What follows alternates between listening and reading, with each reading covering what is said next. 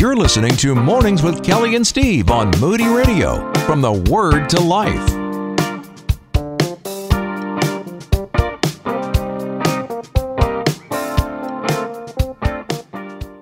Hey, it's Teaching Tuesday, and it is our Biblical Worldview Question of the Week with Nancy Fitzgerald of Anchors Away Worldview Ministry. And you can find information at anchorsaway.org or over at kellyandsteve.org under the Resources tab. It's always listed there. Nancy, good morning to you. I'm so glad we can unpack what is happening at the Asbury Outpouring, right? Revival. We hear this word, and, I've been amazed because secular media has truly been very, very respectful of what is happening and what is going on and spreading across our country at college campuses. But I remember first becoming a Christian and giving my life to Christ. Where do we begin examining this? Do you remember for you where you were in that time? Oh my goodness. I tell you.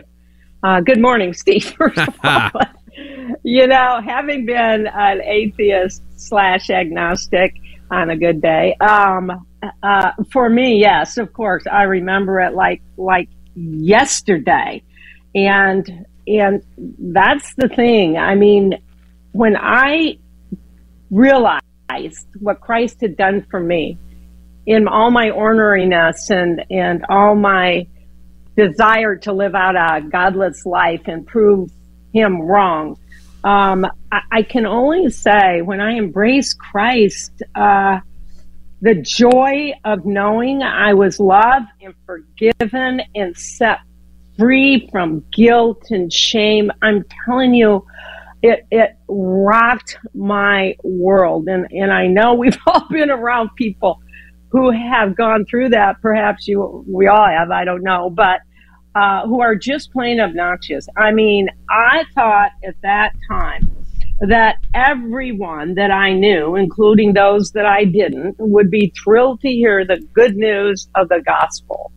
And I remember even playing in golf tournaments, Steve. I won one once, and I said, if anybody wants to know about Jesus Christ who will change your life, much more than winning this golf tournament, I would like to talk to you at lunch. I mean, that's how, and the Christians there were just horrified, but I couldn't help it. And then with so many people like me, we get discouraged when family and friends kind of are horrified at the change of our lives, and many others who have, this real serious, honest to goodness, born again experience, they fall away because they're discouraged and they're not learning anything, and, they think they're alone, and maybe it really doesn't matter as much as they thought. And, these people who were in their Bibles at once, excited to learn, they get shoved aside, and their lives get filled with other, quote, important things, and that distract them from really living out their faith, and the importance of Christ in their faith dwindles. And the good news in this is that God has not shoved us aside. And that's a beautiful thing. Quite the contrary. He knows our struggles and rejoices, check that, rejoices with the angel when one person repents and comes back to fellowship with Jesus, which is what this whole thing of Asbury is about. Luke 15:6-7. And when he comes home, he calls together his friends and his neighbors, saying to them, rejoice with me. I have found my sheep that was lost. Just so, I tell you, there will be more joy in heaven over one sinner who repents than over 99 righteous persons who need no repentance. So that just sets the stage for people that have become believers, clearly born again, and they drop off. Yeah. When you talk about that word rejoice, because you went back and you said, hey, be sure, check this, rejoice with the angels. It just reminds me of what Scripture says in Zephaniah 3:17, that he takes great delight in you. In his love, he will no longer rebuke you, but he will rejoice over you with singing. This is the God who we serve. And there are other times when God, though, he's not, because of our sinful nature, that he not so quietly draws us back to him through the outpouring of the Holy Spirit. What about times like that in our walk? Yeah, I think this is why I think the press has been so kind. And I'm not kidding you, because it's genuine, it's authentic. There are pictures, there's videos, and it's not people screaming and acting goofy. It's people praying, and it's quiet. And it is so profound that the press that goes there, I guarantee you they're overcome with the Holy Spirit themselves. And I don't mean to be super whatever spiritual Christianese stuff, but I'm just saying, I really think that happens. And I mean, God shed his grace. This is what this is about, on a small seminary school in Kentucky called Asbury. And, the students, 30 of them came, or 20 of them came on February 8th just for a chapel. And then something started to happen there, and the president of the university or the college sent an email to all the students encouraging them to come and join the 20 who were already there, with what he described as an outpouring of the Holy Spirit. And in the end, 200 students arrived for worship soon after. And it has been nonstop worship ever since. And this is the thing. Even on TikTok, I was reading, they have been reporting this with the videos and with the pictures and all this, and they have generated 34.5 million views. When God does something, people listen. Yeah. And this is what is so amazing. And today, I think the real test is it a revival. One of the tests is, will it spread? Does it go to other schools, or does it just stay there? And now we know that at least 22 other schools in Hawaii, Massachusetts, Illinois, Minnesota, Tennessee, and Indiana, plus others, have been to Asbury to join in on their religious experience and then take it back. And travelers from Singapore and Canada arrived soon after. They too took it back. So really, it's amazing. On February 14th, they had 3,000 attendees, 2/3 of which came from out of state. And they had to move the crowds elsewhere. Now, let me just quickly say, being a doubter of a lot of this that's going on, but clearly this is a God move. Revival is not a spectator sport. And I know people were curious, and they came, and they were curiously looking on. A revival includes all people to come. It's not something you go and gawk at and say, I've been there. It's hardly that. When God calls and there's an outpouring like this, man, you better be on your knees, or you're missing an opportunity.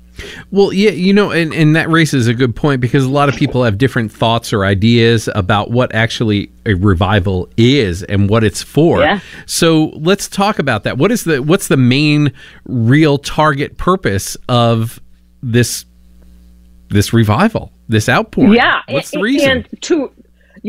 And that's a great question. To revive somebody is to bring them back. I mean, that's what the word revive means.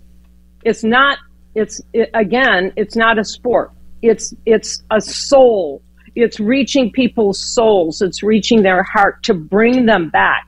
A revival is primarily for those who have made a profession of faith, in Christ, making him their Lord and Savior, and then lost the fire of their salvation, and it slipped into dormancy, And a revival is profoundly important. It's a rededication of their lives to live out Christ in all areas of life. It's worldview. It's not only having that faith restored, but it comes out of you now. It is almost visible. It provides a clean slate for everybody. But then through the power of the Holy Spirit, it's an act of God calling us not only to repent from our unholy worldview, but to become God-focused and change now how we live and what we do is just not merely something that's dormant. And that's why they call it, again, an outpouring of response here, where your life, boom, all of a sudden you get where you've been. You're grateful that God has called you back. And this time it's not just with an emotional response. It's clearly a life change. We see here in Ezekiel 18:31, I will give them a heart to know me, for I am the Lord their God, and they will be my people, and I will be their God, and they will return to me with their whole heart. So their ears and their thoughts are centered now on Christ and not the distraction. Yeah. When I think about that, those, the whole heart, the distractions, well, there's something else that is happening too, because that replacing of the heart, well, something else comes with that. The Holy Spirit, right?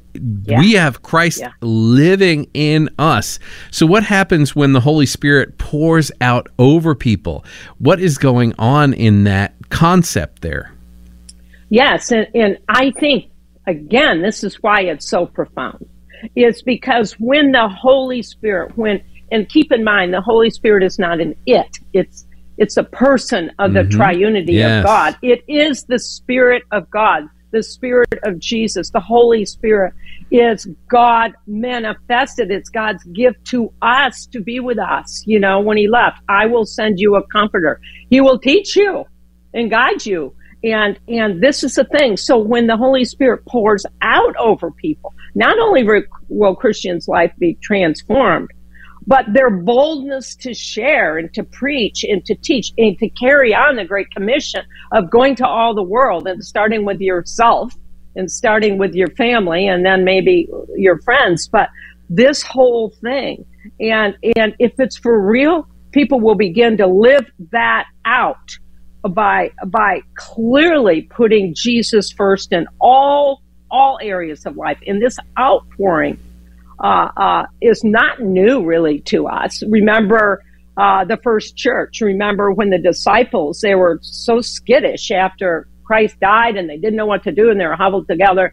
And then all of a sudden God said, okay, I'm going to give you the Holy Spirit. I'm going to give you my Spirit. And, it rocked their world, especially that of Peter. Who denied him 3 times. And, he had a confrontation with Jesus. Do you love me? Said Jesus. Yes, Lord, I love you. I love you. And this whole thing of experiencing forgiveness and the Holy Spirit comes on and then boom, he starts the church, and he says this in Acts 2:22, fellow Israelites, listen to this. Jesus of Nazareth was a man accredited by God to you by miracles, wonders, and signs which God did among you through him, as you yourself know. This man was handed over to you by God's deliberate plan and foreknowledge, and you, with the help of wicked men, put him to death, nailing him to a cross. But, here it is, but God raised him from the dead, freeing him from the agony of death, because it was impossible for death to keep its hold on him. Those who accepted his message were baptized, and 3,000 were added to that number. You talk about the power of God. There it is, just an overflowing of God, because when God speaks, people listen. And it is just really, it is extraordinary. Well, when what's happening. He speaks, though, people do listen, but when he does something, it is something that is so far beyond the scope and capability of human effort alone. And that's one of the litmus tests of what is real, right? When there's no way that when they preached that they were the ones responsible for adding those 3,000 that day. It was the power of the word, not the thing that spoke the word. It was what spoke through the thing.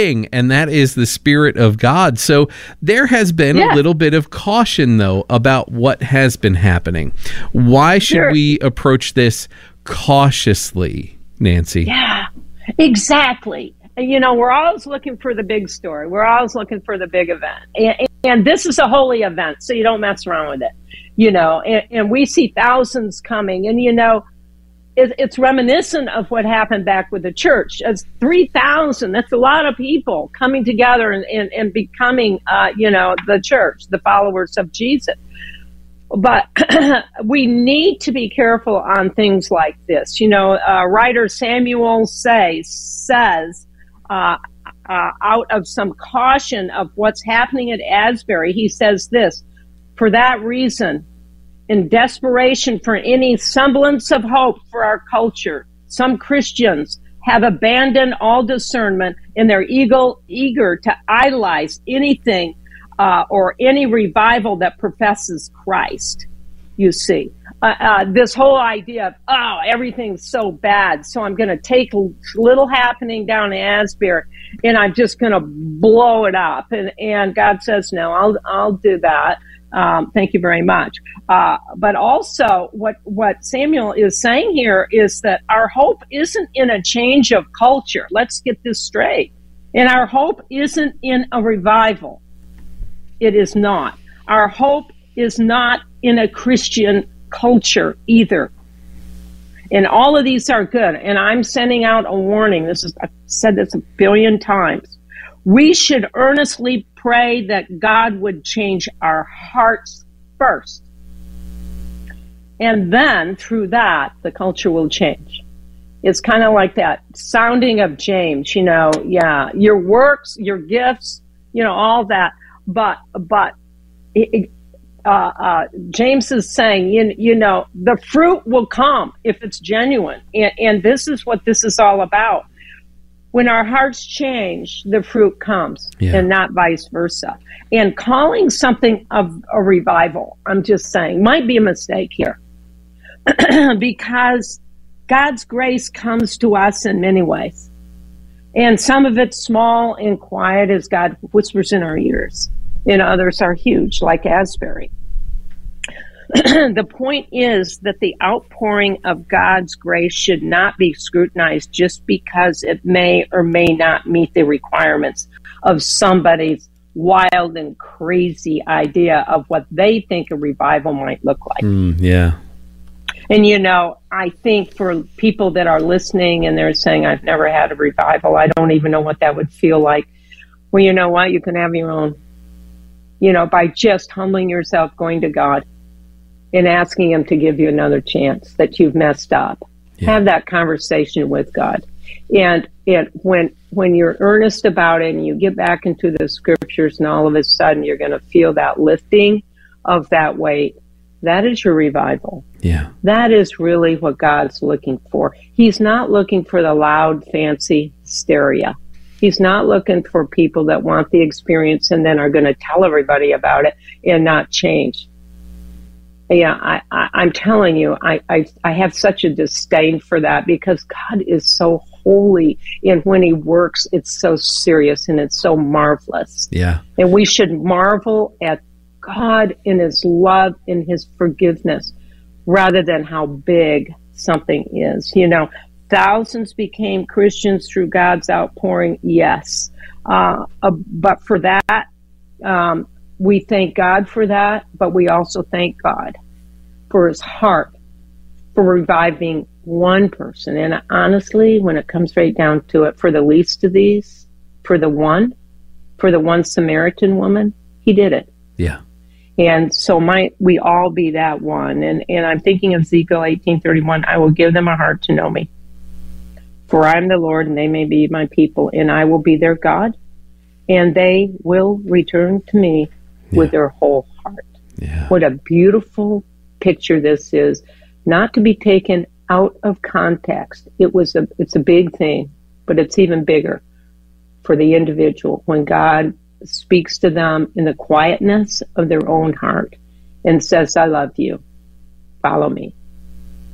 I'm reminded of what God did with Elijah, that he was in the cave and he did not come in the earthquake. He did not come in the fire. He did not come in the wind. Where did he come and meet him? Well, Elijah heard him in the still small whisper. And that's how God works. And this is a very loud whisper. This is a powerful and mighty work that God is doing. It's not with fanfare. It is not with shouts of glory. Yes, it's praise for what he is doing, but he is not making the spectacle. This is reverent, and that's where hearts are really, truly being changed. This is absolutely an important discussion for us to have, and I'm so glad that you brought this one to us on this Teaching Tuesday, Nancy. Thank you. Well, thank you. It's just so good every week to just dive a little deeper and to see, bottom line, God doesn't change. We're the ones, but he's always willing to take us back, however dirty we are. Yeah. He hoses us down and sets us free, and we go on our way. But it's just a beautiful reminder, I think, wonderful reminder. God has not forgotten us. He hasn't forgotten this country. He's in complete control. And we can live this day focusing on what God called us to do, which is to love others, encourage one another. So there you have it. Well, he is a sovereign God. He is in control. He is upon his throne, regardless of what we're experiencing. If you'd like to find out more about Anchors Away Worldview Ministry, I want to encourage you to reach out to Nancy through anchorsaway.org. You can also find it linked at kellyandsteve.org under the Resources tab. Nancy, you have an incredible day. You're listening to Mornings with Kelly and Steve on Moody Radio, from the Word to Life.